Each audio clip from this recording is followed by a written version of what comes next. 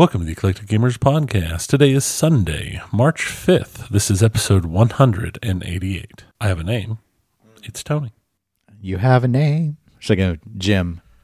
Croce? How do we say the last name? I'm not sure. Write into eclecticgamerspodcast@gmail.com if you know how to say Jim's name. Because he has a name, but I'm not sure how to say it.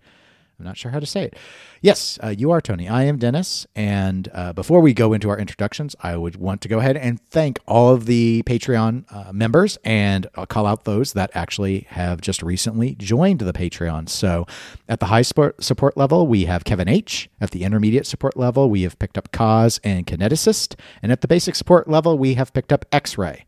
Now, we're only up to 51, Tony, so do not fear. We did have a Patreon member leave. So we are at 51, I believe, is the count with that departure. And because the goal, of course, is 60 to compel pain. But anyway, again, if you want to support us, you can go to patreon.com/eclectic_gamers. Tony, it's been 2 weeks since we did the last episode.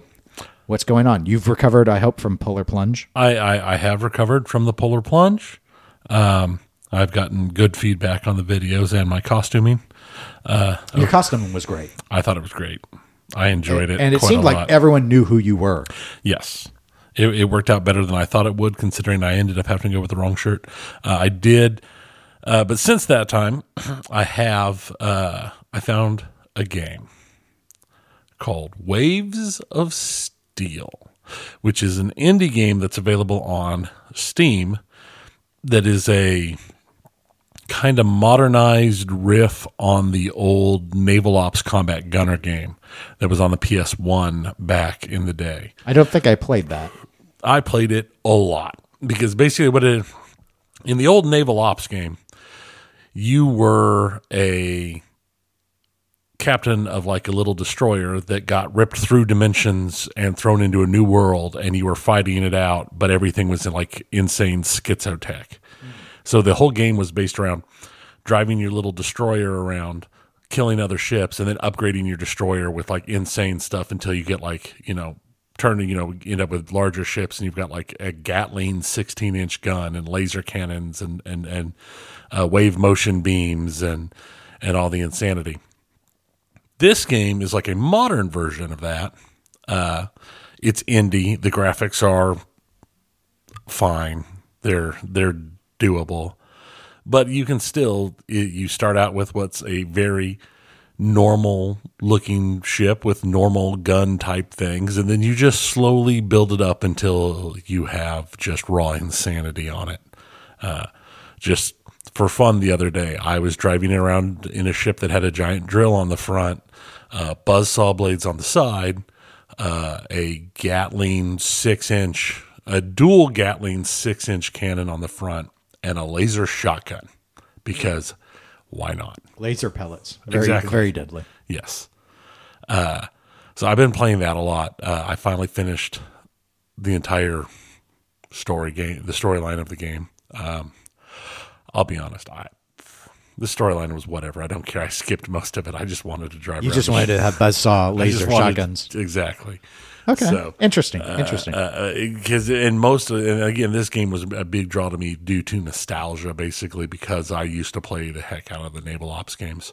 I also decided to rewatch all of the Venture Brothers, and I realized I never saw all of the Venture Brothers. I'd never seen anything after season 4. It's because it would be years between seasons. Yeah. So it was very easy to lose track of. I think that was probably the biggest problem with building up support for that show. Yeah, no, I had never seen anything past season 4. So seasons 5, 6, and 7 were...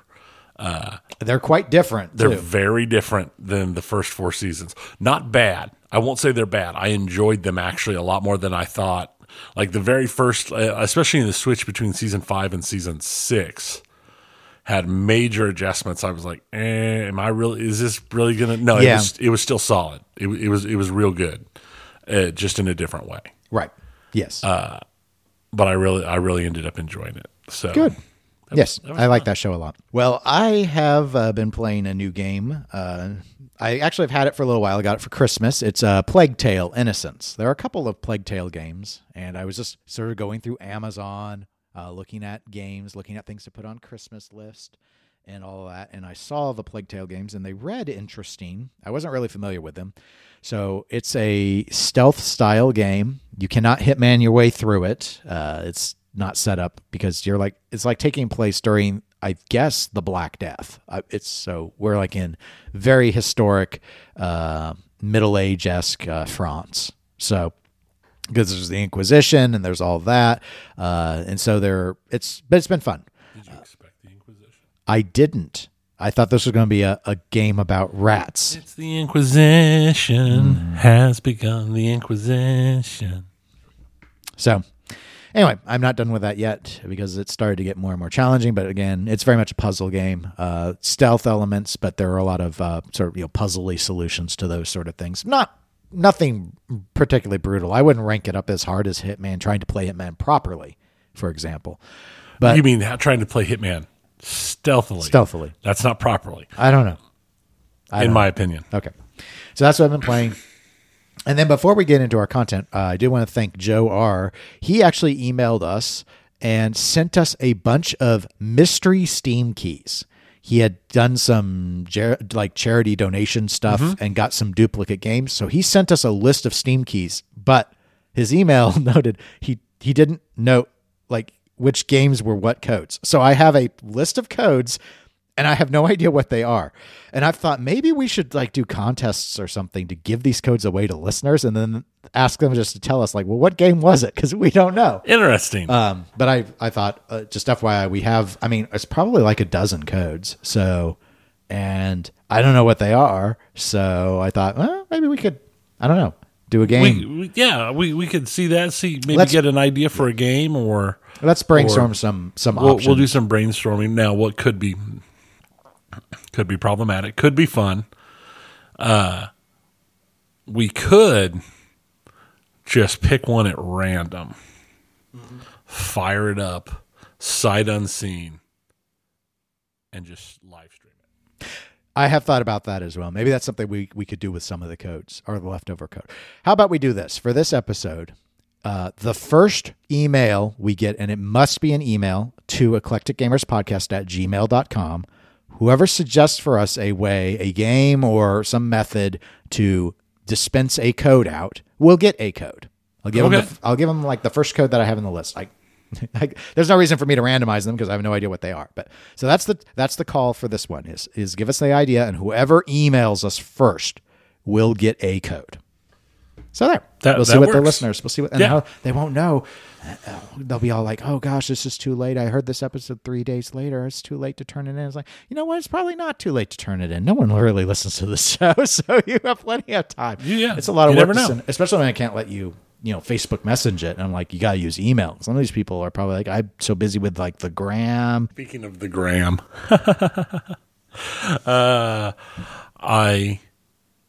my eldest daughter, her dog is a Boston Terrier, and we send dog-related. Me and my daughter send dog-related and specifically Boston Terrier memes back and forth. So we just have this ongoing chain that have just turned into farty boy references about Boston Terriers because they're little farty boys, and it's hilarious to me. I know nobody else actually cares, but maybe the one other Boston Terrier owner who listens cares. Boston Terriers are great. My grandpa was that's all he would get. Well, he had an outside dog as well, but his inside dog was always a Boston Terrier. So, and he always gave it the same name too. So we went through 4 Judy dogs, I think, as far back as I could remember, or 5. There were a lot of Judy dogs, and they not even have a number. No, that's a Judy dog. All right. No, numbers would be impersonal. They're just Judy dog. Think George Foreman, but with Boston Terriers. Right. Speaking of George Foreman, let's go into the pinball section because George Foreman never got a pinball machine. So that's it is sad. But you know what isn't sad? The Foo Fighters. They're not sad because they've just got their own pinball machine. Compliments of Stern Pinball. That has now been revealed, and that is the big discussion point for today. Now, There is a link that I have in the show notes to Nap Arcade's breakdown of the Foo Fighters pinball machine. I also do have a link in the show notes for people if you want to watch Stern Pinball's game trailer. So that's not very long. The game trailer is not very long. There have already been live streams of the Premium LE and the Pro that you can go and watch. Now, as a reminder, those are not at Stern's site. Those are on Dead Flips. So the game trailer stuff is on Stern's YouTube. I watched parts of both of the gameplay reveals. Those are on Dead Flips YouTube, and I assume they're probably still available over on Twitch. But you can search them out for YouTube, and you can find. I didn't want to stick a ton of YouTube links in, so I'm not putting all of those in. Those are longer. So I did watch a portion of both of them. I spent more time watching the Premium LE reveal than I did the Pro, but I did catch a little bit of both. So let's go over some basics really quick. I do recommend people just go and load up an article because it's too hard to really describe, the photographs and everything with this. But pricing. So this is a Cornerstone, so it's going to be the 3-tier model that we're very familiar with from Stern Pinball. Pros are going to be essentially $7,000. Premiums are going to be $9,700. And the limited editions, they're doing a 1,000 unit run of those, that's $13,000. The game's flipper count depends on which model. So the Pro is a 3-flipper game and the Premium LE is a 4-flipper game, and that's because the Premium LE has an upper playfield in the upper left portion of the game, which is accessible from the right ramp. Some other notable items is this is a 6-ball total game, so I'm guessing there's a 6-ball multi-ball, but I didn't really go in and find out, check how many balls are in the particular multi-balls. The Premium LE models, they have an alien abduction feature, which has a magnet underneath what's known as the Overlord arena, and it has a sculpted Overlord toy. You can kind of see that in the photos in the upper right portion of the game. The Premium LE also has something called Overdrive. It's a ball save feature. And what happens is they're using something called the dead post. And what we'll do is that will pop up and it will allow you to deflect the ball from the left out lane back into play. It's kind of amusing because on the Pro, that doesn't exist, but the art still shows the feature. It shows like a finger flicking the ball up to the right. So it's like, I guess, a burn to anyone who decided they didn't want to spend that much money is, hey, you get to enjoy your dead post flip artwork at least. I'd say that's the main stuff I want to start with, just in terms of the design team, so people know. So the designer is Jack Danger. This is his first Cornerstone game for Stern. He did do a Jurassic Park Home Edition, which came out about 2 years ago, I think.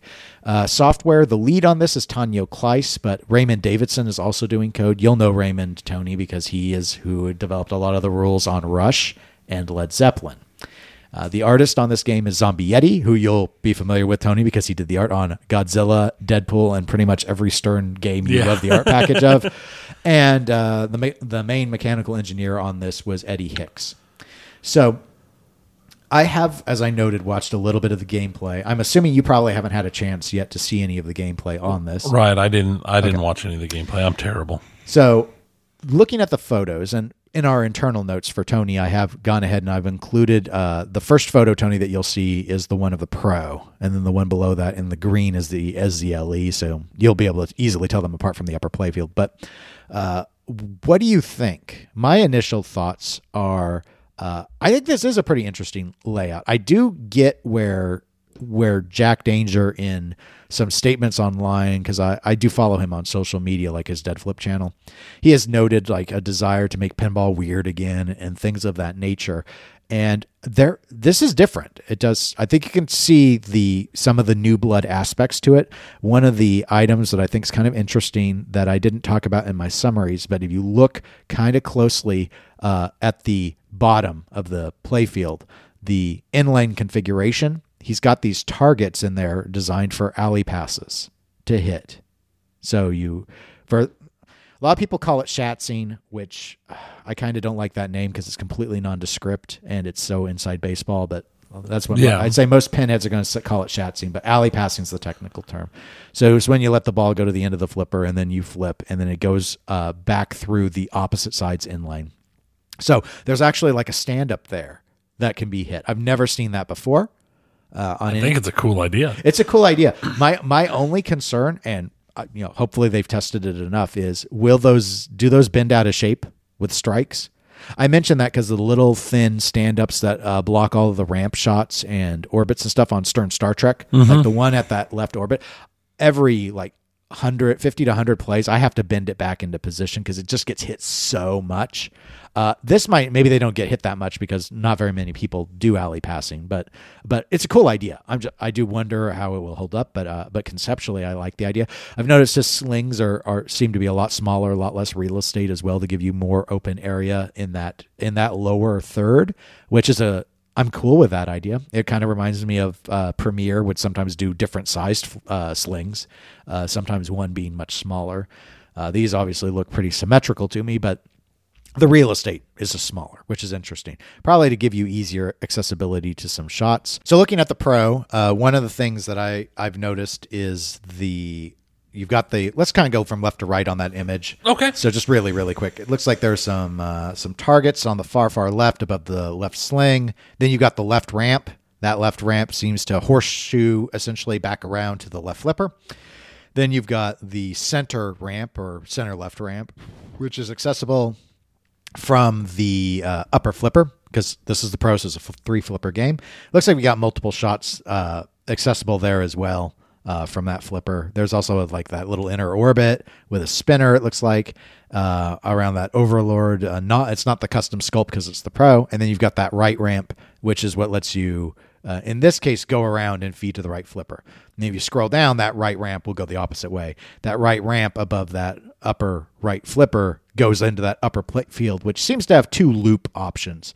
So that kind of reminds me of the upper area of Rob Zombie. You remember with the little quick loop you could do with that. But this looks a little more like there are 2 shots here, not just the one little loop.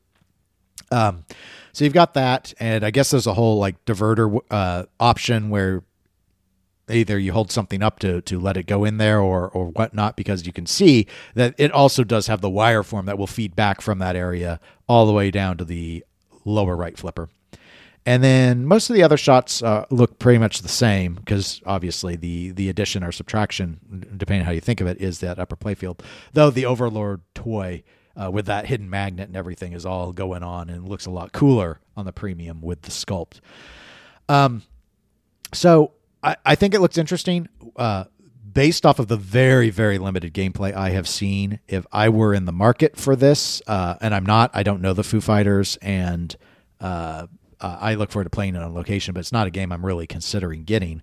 I would probably go Pro, because I normally don't like upper play fields, and the 2 loopy style shots don't seem like I would have a lot of fun with them for the price. So I'd probably just go Pro.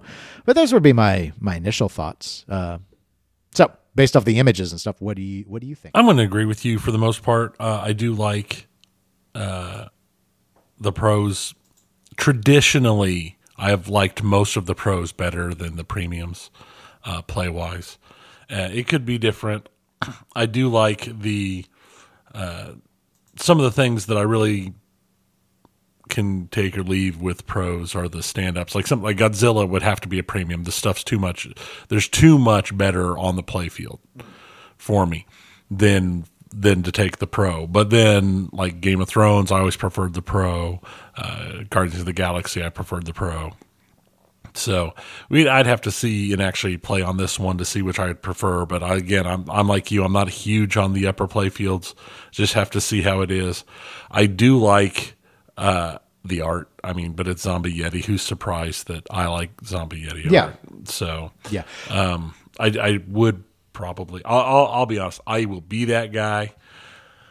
I would probably, if I had the premium, try and find a Pro Translite to replace it with. Okay. Well, you could probably order one. I mean, they're not like sacred because cows. I prefer the Pros Translite with the van to the Translite that is available normally. You aren't the only one I've heard say that they would take parts of the Pro and stick it into another art package. Yeah. Overall. So you are not alone. What do you think of this? We haven't discussed it yet, but I'll throw it out there. What do you think of this idea that, like, okay, so this is a band pin, but they're going with this theme of them fighting aliens. So they're telling a story here. It's not just like a jukebox. I like it. I thought you would. really like putting something in so it's more than just the standard music pen or it's a concert. You're playing a concert or you're doing whatever. I like it having a storyline built into it. I think that gives it legs. I think that's something that would give it more of a lasting ability, because it doesn't feel. I say that, but I'd still sit down and play a Metallica any day of the week. Yeah, but that's probably more because Metallica is such a strong game overall. Right. A story can help if the game. I think the layout looks interesting. Jury's still out. Obviously, we haven't played it on whether or not the game is fun. The story could help make it more fun than it might otherwise be. Yes. Yeah, I also think I've teased that Raymond Davidson has always been on band pins, and yet again here he is. But he finally does get one that will allow him to tell a story and not be here. Choose this track with an owl on it, right? Or choose that. Yeah, just like I prefer storytelling based games myself, and I've never owned a band pin. So again. I think the only other instance, though they argued it wasn't a band pin, was Spooky with Alice Cooper's Nightmare Castle, which tried to tell a story. And in their instance, they felt they went so far away from it that it wasn't really a band pin anymore. I don't necessarily agree, but I see the perspective. I can see the perspective. I mean, because it's similar to like Weird Al is very much. It's not just a concert. It's got a.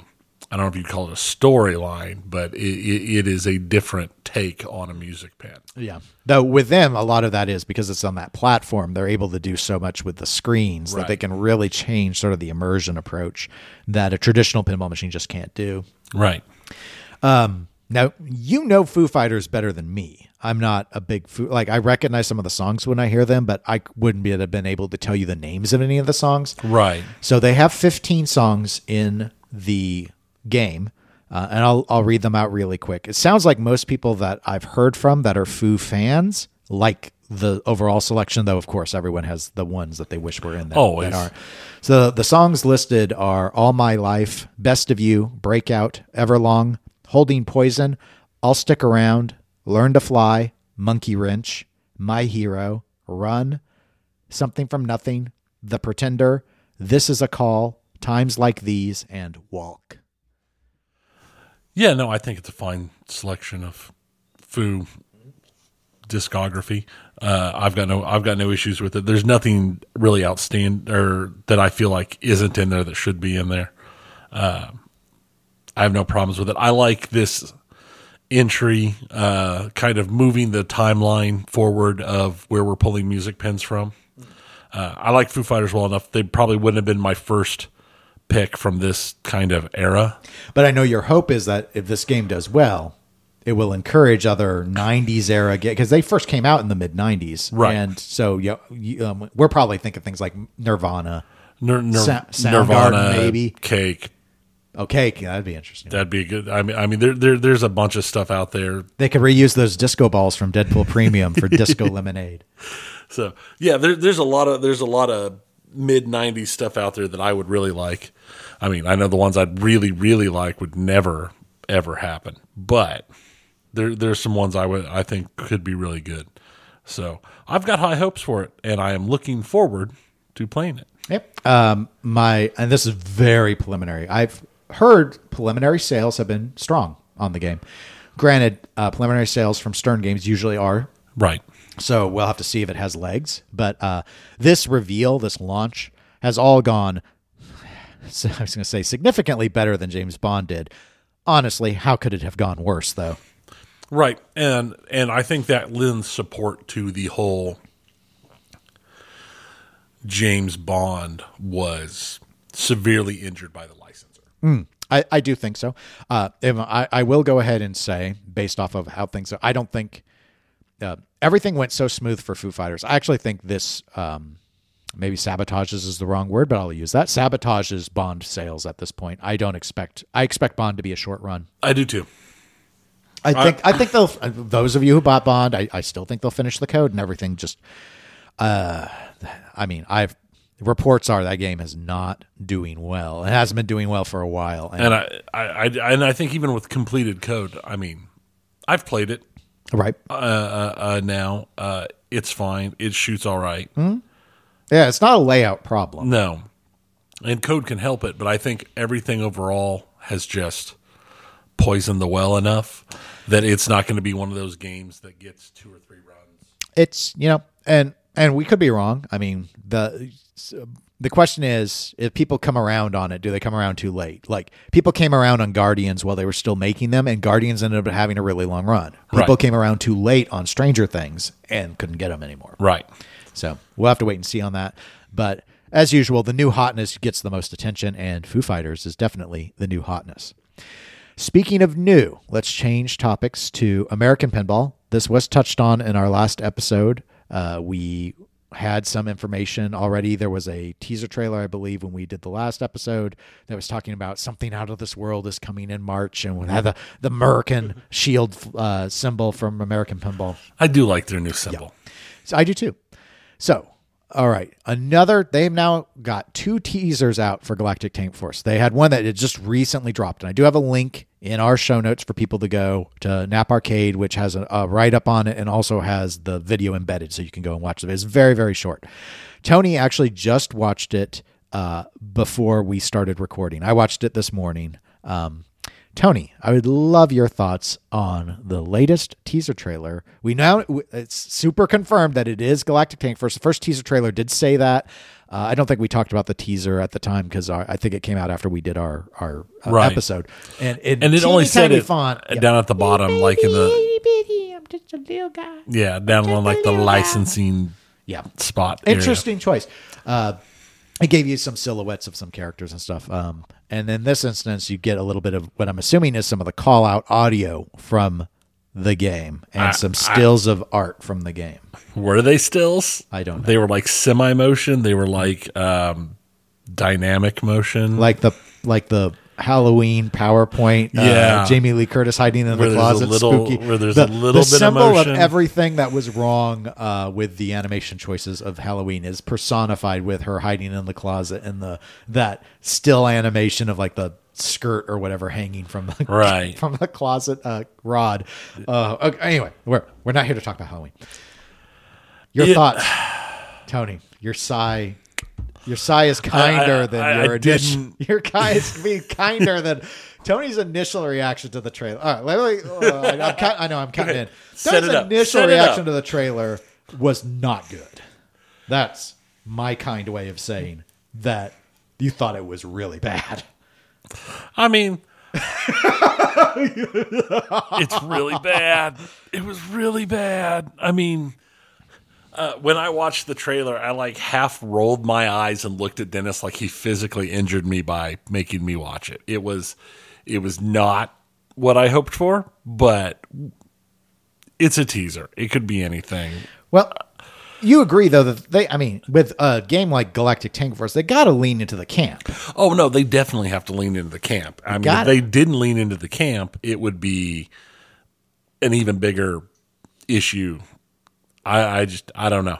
I don't know if it was the little video snippet or just the super campy voice acting thing that it did not, tickle my fancy. Obviously, there's not much else we can say because we still haven't seen gameplay. Haven't seen any. I have seen some far away photos of the game, but not enough to make out the layout with any. I can't talk about it. Not that I was sworn to secrecy. I haven't seen enough to be able to tell you anything of use like we could with the Foo Fighters photos. What do you think about, let's assume, they've made it clear that this game's reveal is this month. So given that we'll be at the end of the month at TPF, my assumption is American Pinball is going to try and have the game at TPF for people to play, which is exciting for us to be able to go. What do you think, though, about them doing this reveal in what is looking at, we're going to touch on another one here in a moment, looking like a very crowded month? Because while Scooby-Doo was revealed several months ago, it wasn't at a show until Louisville. And so TPF is going to be the show that a lot of people are going to play it at. Yeah, I think that. And of course, Foo. And Foo is going to be there. And I think they really don't have a choice. I mean, we kind of touched on this a little bit before we started recording that there's a lot of good shows throughout the course of the year, but the really big shows are TPF in March and Chicago in October. And if they want to really get it out there and get it in front of some people, it needs to hit one of those shows. So if they do all this teasing and do a reveal and then have nothing at TPF, that's going to hurt them. And when was the last time American had a machine come out? Was the expo we were at, right? That was when they had Valhalla. Yeah. So that was 21. Yes. October 21. They had like 5 Valhallas on the floor, and we got to play it. And those have just trickled, though.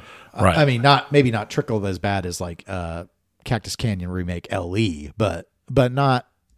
It's been, for a game that was limited to 500. It's been a slow, right. That is, production and is that a, yeah, is that a just no one had the interest, no one cares? I've heard it's both. I've heard not no one, obviously. I've heard some of it's probably supply chain issues that everyone faced, but I have heard that like they didn't sell out. Right. So, yeah, I agree with you. I think this is more of a have to. It's been so long, and the game wasn't. Let's assume they sold 500. That's not a hit, is it, for a company that big? I wouldn't think right? so. I mean, that's less than TNA 1.0's run out of Spooky years ago, which was 550. Well, to be fair, that was a better game than Valhalla. Yeah, but I do agree with you on that. However, Spooky ran and maybe still runs a smaller crew at the time than American seems to. American's very, what I keep using the word top heavy. They got a lot of designers on board. Anyway, I think this game needed to come out before now. As a consumer, I love the idea of all this stuff being at Texas. If I were American, I would be very upset that I ended up dropping my reveal when JJP is dropping a reveal, Stern is dropping a reveal. There's a rumor about another reveal possibly happening this month. And then, of course, the Spookies finally starting to get the Scoobies out. So you're not competing against a reveal, but you're competing against a first-time hands-on experience for a lot of folks. And the issue that you pointed out, I think, is key. Texas and Expo in Chicago are the two big pinball shows. And this, as a non-licensed theme, needs Pinheads to get behind it because the average consumer is not going to buy this game because they're not going to know anything about it. Right. And I think, in all honesty, this is probably one of those things that just kind of worked out this way because typically there's not been a major release leading into TPF. Typically there's not been anything huge rolling in. And I can see where they could have planned to do a major release and roll it in there thinking that, well, most people don't have anything huge rolling in here. So this will be our time. And then everyone else just went, no. Yeah. Yes. Yeah, that's a good point. Let's move to the next company because we're talking about stuff. All right. So Jersey Jack Pinball. So I mentioned them in the prior segment.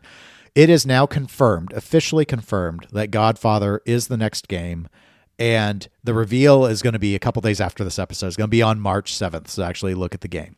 I do want to note that I am glad that they've gone ahead and confirmed the name already. They were doing teasers this week, very strange teasers. The Patreon got to enjoy My Baby's First. My first time My Baby's First isn't a duck sitting there holding a something, because there were these photos with the designer of the game, Eric Minier, with like the underside of the playfield, and he's looking at it, and it looks, I mean, there's this wiring and stuff everywhere.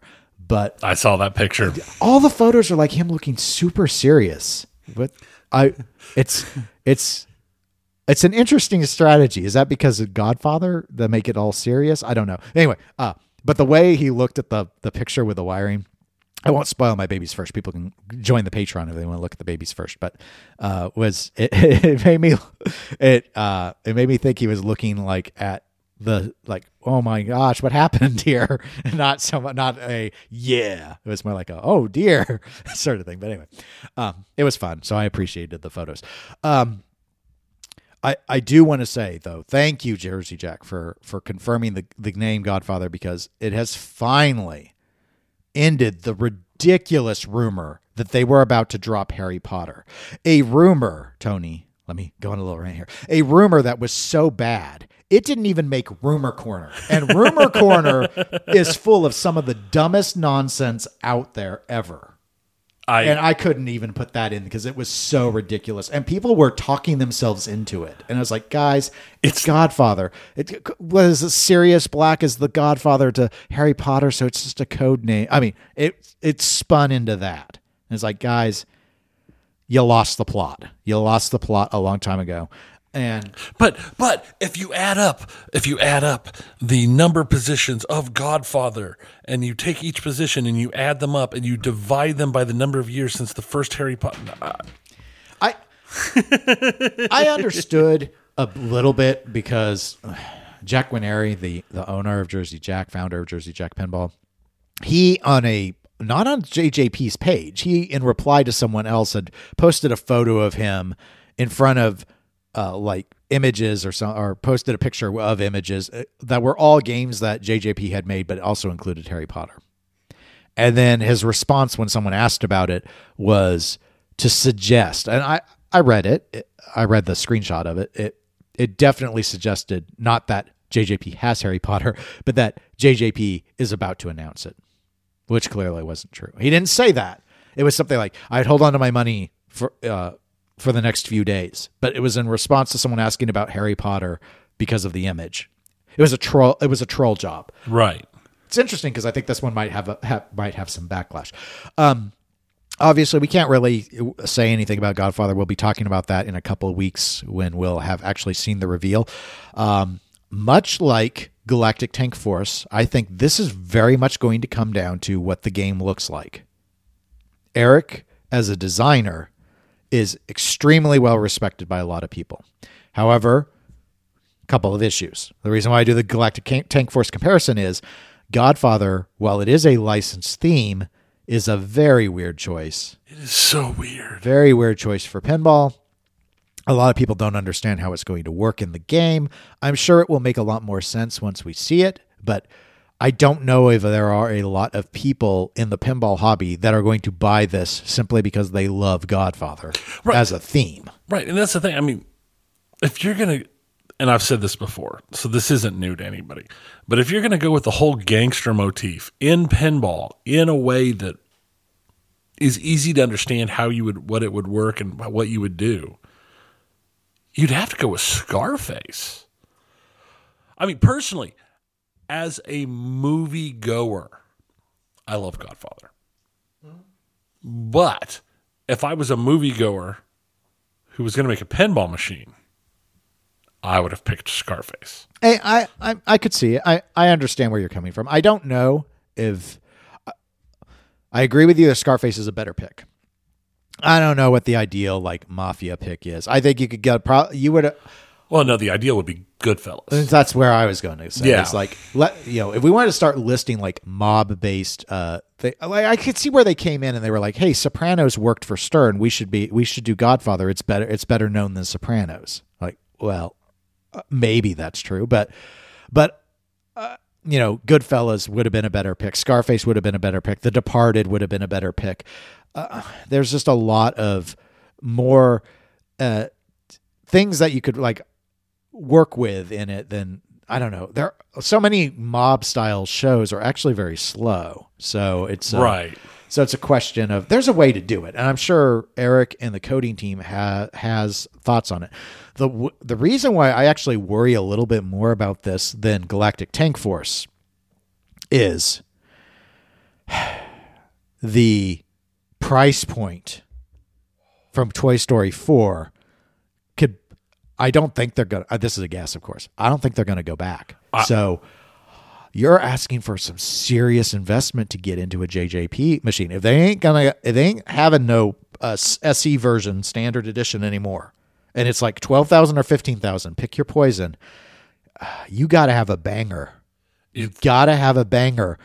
And I just don't think it's going to be there. Most of the concerns that people have had with Jersey Jack games, and these aren't like hates, they're just generalized concerns, have been, is it going to be floaty? Are the flippers going to still feel kind of mushy? Is the code going to be multi-paw bonanza with where you've got like a mile of, is like an inch of depth and a mile wide of water sort of thing, where it's like some of the complaints about Pirates, which ended up being a pretty respected game, but there were frustrations with how they've taken, there are a lot of concerns that people will have with anything. Jersey Jack is asking for so much money at this point that it's got to be A tier. And they didn't even start with an A tier theme for pinball. It's a great film, but not for pinball. Like we joked before we started recording about Citizen Kane. If you haven't seen Citizen Kane, watch it. It's a really good movie. Really good. It should never be a pinball machine. Ever. Never, ever.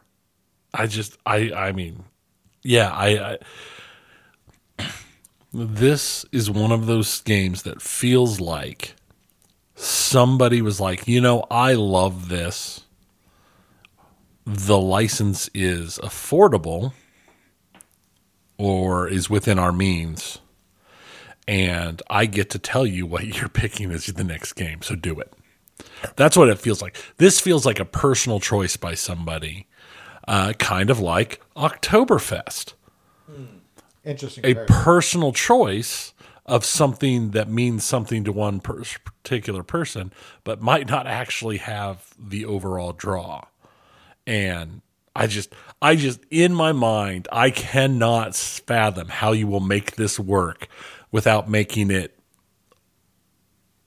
almost a spoof of the movie, without making it, how do you keep that tension and the everything that was in that movie in a pinball?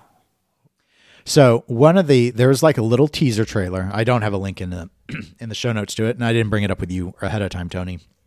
It was just because it didn't show anything. It was the Godfather theme, but it was played solo on an electric guitar. Like what? Like think about a Slash rendition of that's what I heard. That's not good. That doesn't help. That was the Dennis version. That makes it even worse.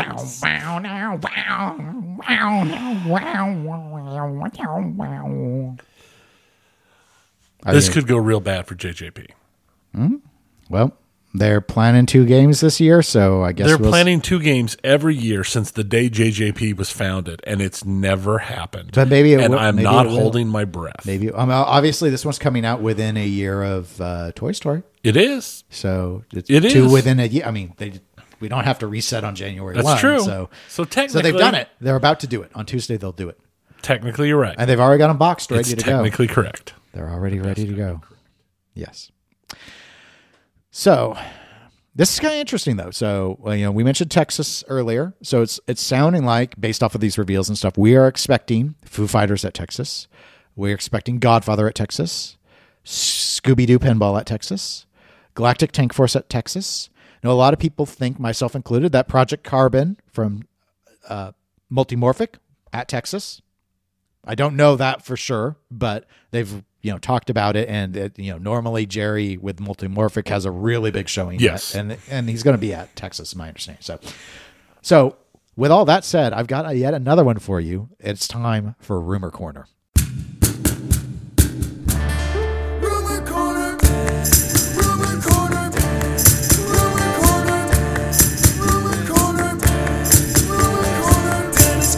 Got the news before Napa Cave. Is that right, Tony? Yeah. Okay, on today's Rumor Corner, here is the rumor. I am hearing that there is a decent likelihood that Chicago Gaming Company, or CGC, is going to reveal Pulp Fiction before TPF. I did not hear that it would be at TPF. Right.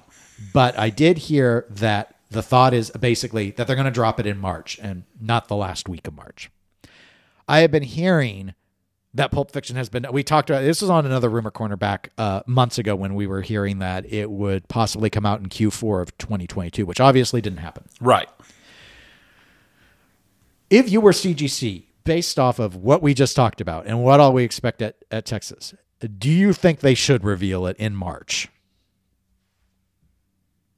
I mean, if they could have it at Texas, it would be a great opportunity to let people play, especially we've been hearing like it's like old school throwback style game, not like modern LCD stuff. Like I'm thinking like Bond 60th with, I've always envisioned it with like score reels and stuff. I don't know if that's the case, but Right. but single level. But that So, makes sense.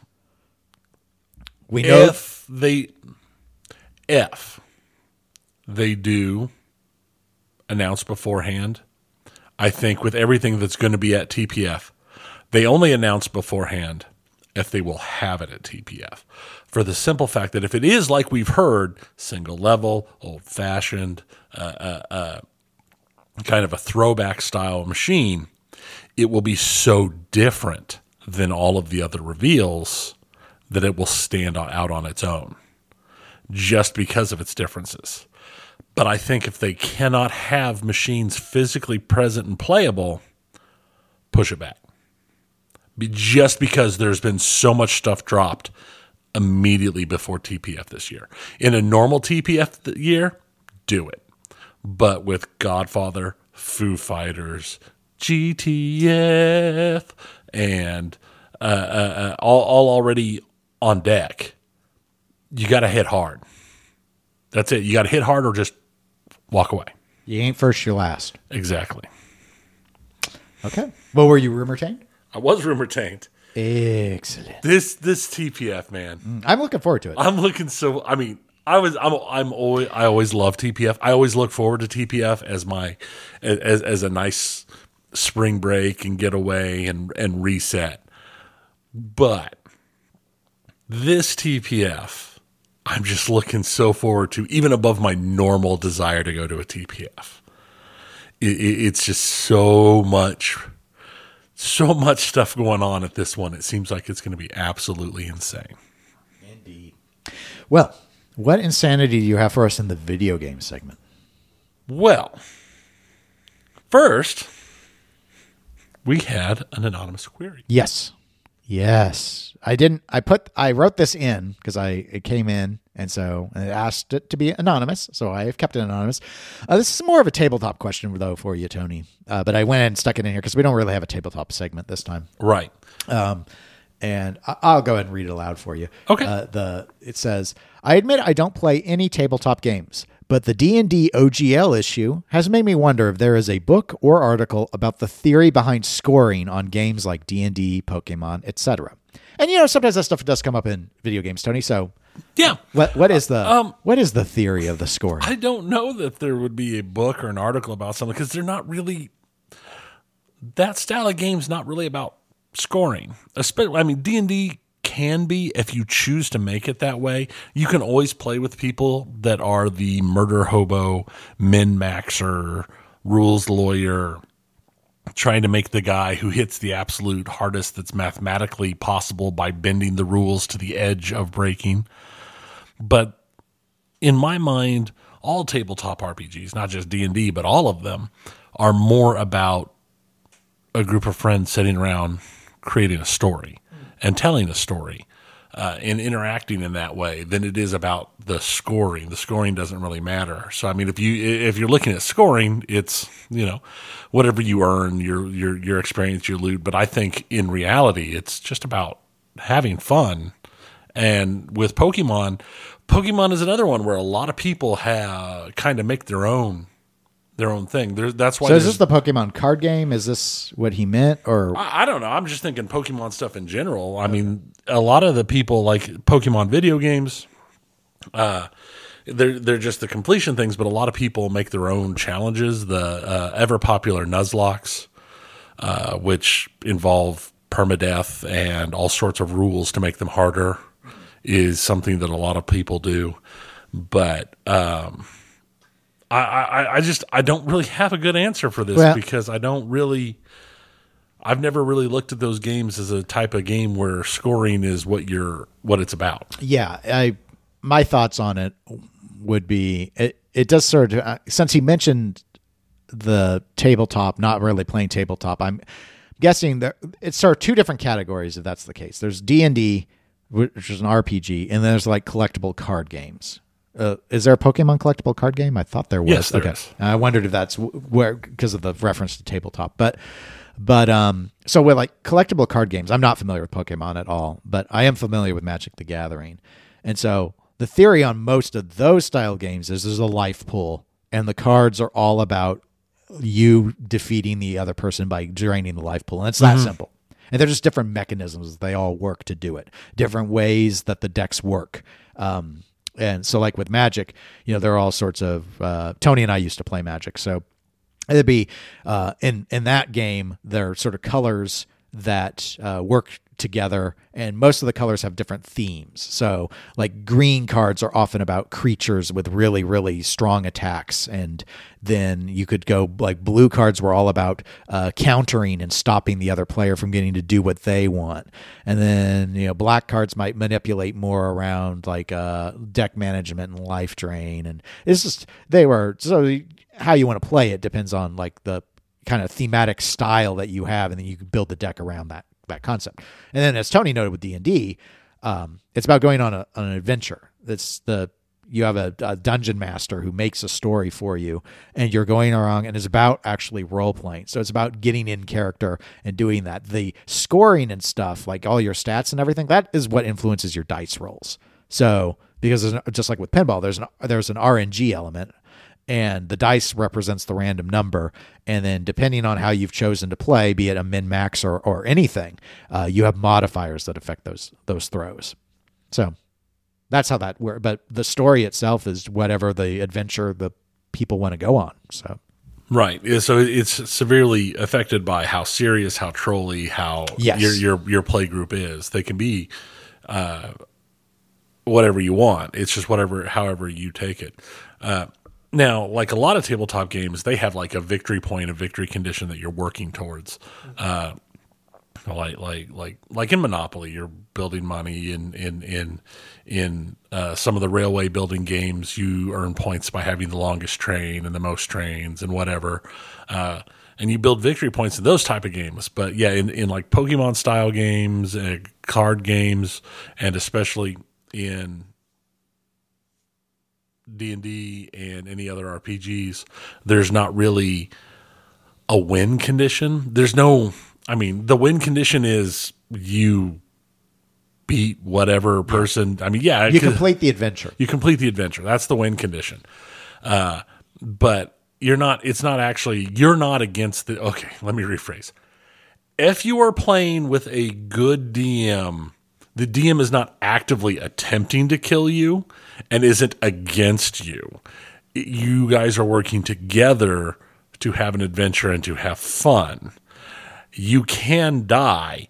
Those situations exist, but you don't have a DM who is actively forcing you to die because he's the enemy. Right. I think one of the interesting things about D&D style campaigns is it's different than how a lot of us would think about video games or pinball, in that, all right, let's say you go on an adventure and at the end there's a dragon.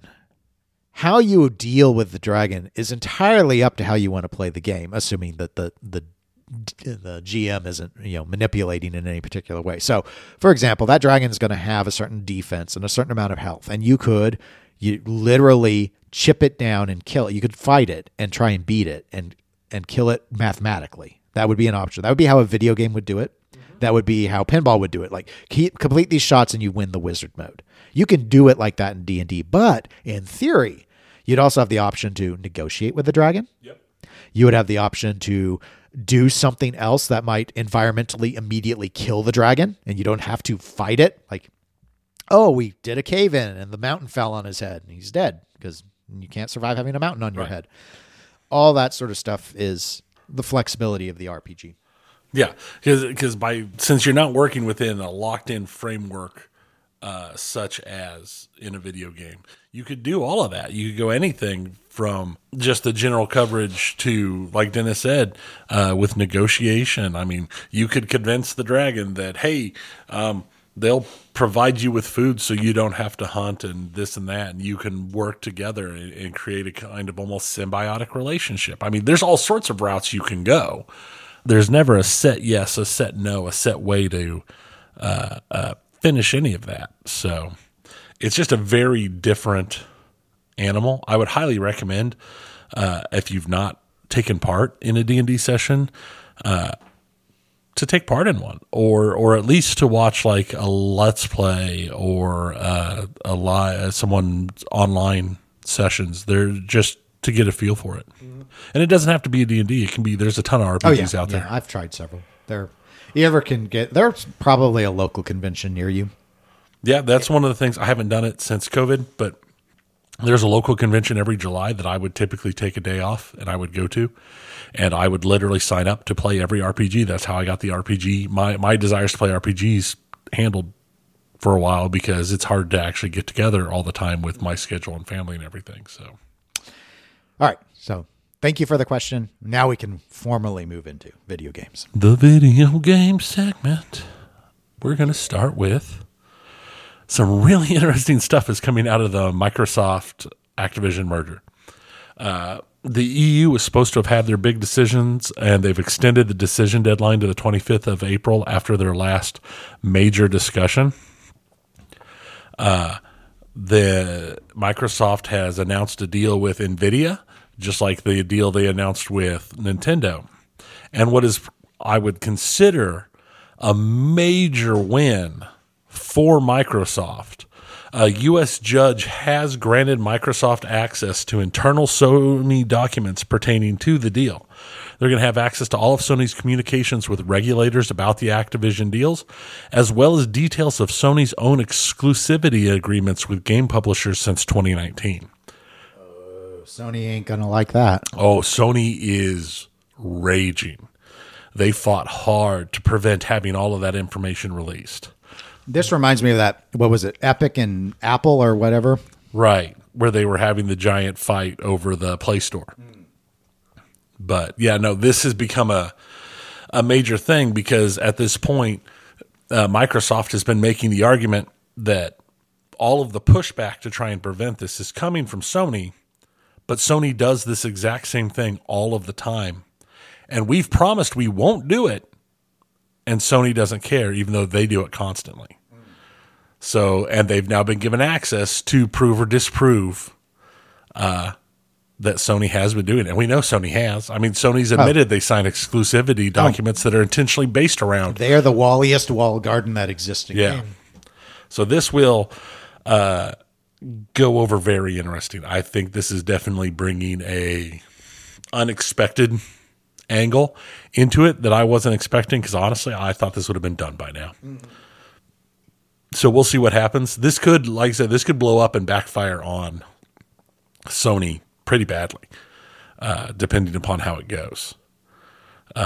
Especially if it turns out that they have been being on the edge of legality with their own exclusivity agreements, and now they're arguing against this. So we'll have to see. We'll go ahead and step out on and go over to Square Enix. Square Enix has made a decision. They are ousting current CEO Yosuke Matsuda. The ouster is supposed to be voted on by shareholders in June to verify. They are not creating a new position for him. He is just going to be exiting the company. I thought I saw a headline on this, and I didn't read it, so I wasn't sure he was voluntarily leaving or if he was actually being removed. But it sounds like it sounds like it's a removal. He's been with them for around a decade. It's had some ups and downs, mainly downs in the last several years. Marvel's Avengers did not pan out as what they thought it would be. Forspoken, which was supposed to be the great big thing, I forgot about Forspoken. It crashed and burned. They sold off all of their Western studios and then immediately created new Western studios. Tony, I still don't get it. That was the weirdest thing because they had some decent IPs in that. They did. In that stable. They did. They sold them all off. Several of them they sold off to Embracer Group. Embracer Group, who's now one of the largest video game groups in the entire world, which makes it so hilarious that this whole Microsoft Sony fight is going on, and it's 100% about their consoles. It's about their hardware. Right. Where the groups that put out stuff out on all hardware at the exact same time and PCs are just like, well, okay, whatever. We own almost everything anyway. Oh, yeah, now we also own Lord of the Rings. I mean, that's Embracer Group. So So, And don't forget the NFTs. oh yes, and his love of NFTs and the blockchain. Jeez. They're Everyone else pretty much seems to have finally, after FTX, just pivoted away from, I mean, the whole crypto winter and all that. We've expressed our thoughts on crypto before, Right. probably more than we should have on this show, but I do not get, like, from a business standpoint, SE still like doubling down that this is the future and that they should be dumping money into this. right, and I feel like that's part of this removal is that they are stepping back from that because the press they've gotten and the fan feedback they've gotten has been so bad. That said, the person who is believed to be the most in place to be the replacement does come from a blockchain background. So he could be doubling, tripling down. So things may stay interesting. So I don't know. We'll see what happens once this is codified by the shareholders. Also, as you recall, we had spoken end of last year a couple of times about Yuji Naka, the former Sonic boss, Chili dogs. who during chili dogs, who during his time with Square Enix was accused of insider trading. Yeah, no, he admitted it. He totally admitted in court that he was insider trading. He's like, yeah, no, I knew about it. And I bought stock in this thing before it went public. Totally. So we'll see how that works. I mean, maybe it's just like a cultural difference. Like in Japan, if there's insider trading, you just say, yeah, that's what I did. Yeah. So we'll see how that works for him. I mean, that's a. It may be so slam dunk. He's like, it could be. That would be my guess. You could get more mercy from the court for admitting what you did. That would be my guess. But I guess we're used to like the courts in the U.S. Where they have video of you murdering somebody while holding your driver's license to the camera, and you're like, nah, man, that wasn't me. Nope, wasn't me. Wasn't me. Wasn't me. That's almost as good as my Godfather rendition. So yeah, we'll see how that works out for him. But I mean, it was a serious amounts of money that he had invested. Oh yeah, no, too. it was I mean, this wasn't like I traded 12 shares. No, he swung big, and if it had worked out for him, it probably would have been pretty good. E3 this year is happening, and it is in person. It is being run by the parent company of Eurogamer, or who's running it now. Ubisoft has confirmed that they will be at E3, which will be interesting because they're in the middle of a major shakeup, supposedly. They are looking at closing and condensing and getting rid of a lot of their offices and their groups. It's all still very rumor-based. Nobody knows anything for certain. What is known as it has been said that none of the game design groups are being affected. It's all of the other groups. So it's going to be more administrative from the sounds of it. Which, considering all of the administration problems Ubisoft has had in the last 2 years, might be for the best for them. So Nintendo, on the other hand, has confirmed they're not going to be at E3. They never are. No, I mean, they're not going to be there at all. Oh, they're not even going to do like their kind of quasi-adjacent treehouse or whatever they call it. They're not going to be there. Yeah, they're just like, we won't be there. We have nothing to show. Rumors are currently that even Microsoft isn't going to be back, but that hasn't been confirmed. Okay. So the rumors still show, and Sony hasn't been there since 2017, 2018, something like that. They quit a while ago. They do their own thing around the same time is what they've started doing. Yeah, signing exclusivity deals. Yes. Too soon? Right into your Clifton Gamers Podcast at gmail.com if you're a Sony fanboy who likes what they do, like making Square Enix, well, I shouldn't say making, but having Square Enix sign deals where Final Fantasy is in perpetuity theirs and theirs alone. Right. And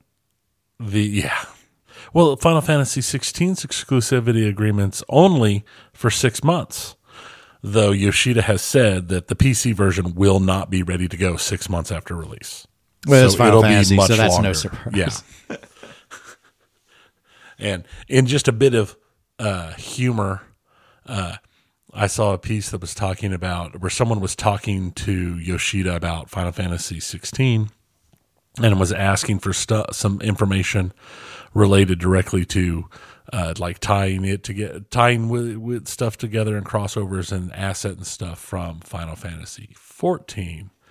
And Yoshida said, well, we'll have to talk to the people over at Final Fantasy 14 about doing stuff like that, which was hilarious because that's also Yoshida. So all the memes popped up of Yoshida sitting at a table with a mirror on the other side of the table, like doing the big arguments about who can borrow what and can do what. Yeah.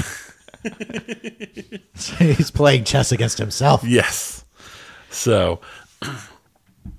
And that's all I really had for video games this week because we had a lot of stuff coming out in pinball and everything. Well, I think we had a pretty dense little show. I think so. Not overly long, but if people want to let us know about it, you can email us, eclecticgamerspodcast@gmail.com. You can also go to facebook.com/eclecticgamerspodcast and send a message there through the messenger tool. If you want to give us an idea to get a free Steam code for the first person who does it on what we should do to possibly give away some Steam codes, do the email, not the Facebook. I won't count the Facebook ones. And other than that, if you want to support the show and see the baby's firsts that I do, including the March one about Godfather, then you can join us at patreon.com/eclectic_gamers. Any of the tiers gets you access to all of that stuff. We're available on Twitch, Twitter, and Instagram as eclectic_gamers. And we will be back in 2 weeks. That will be our pre-TPF episode. I think we will, at least on the pinball front, we should have a lot more to be able to talk about regarding Godfather. At the I would very hope least. so. And I'm actually hoping that we'll actually have GTF details as well, like some that would also be nice. So look forward to the next episode. But until then, enjoy this one with the Foo Fighters. And I am Dennis. I'm Tony. And we will talk to you in a couple of weeks. Goodbye, everybody. See ya.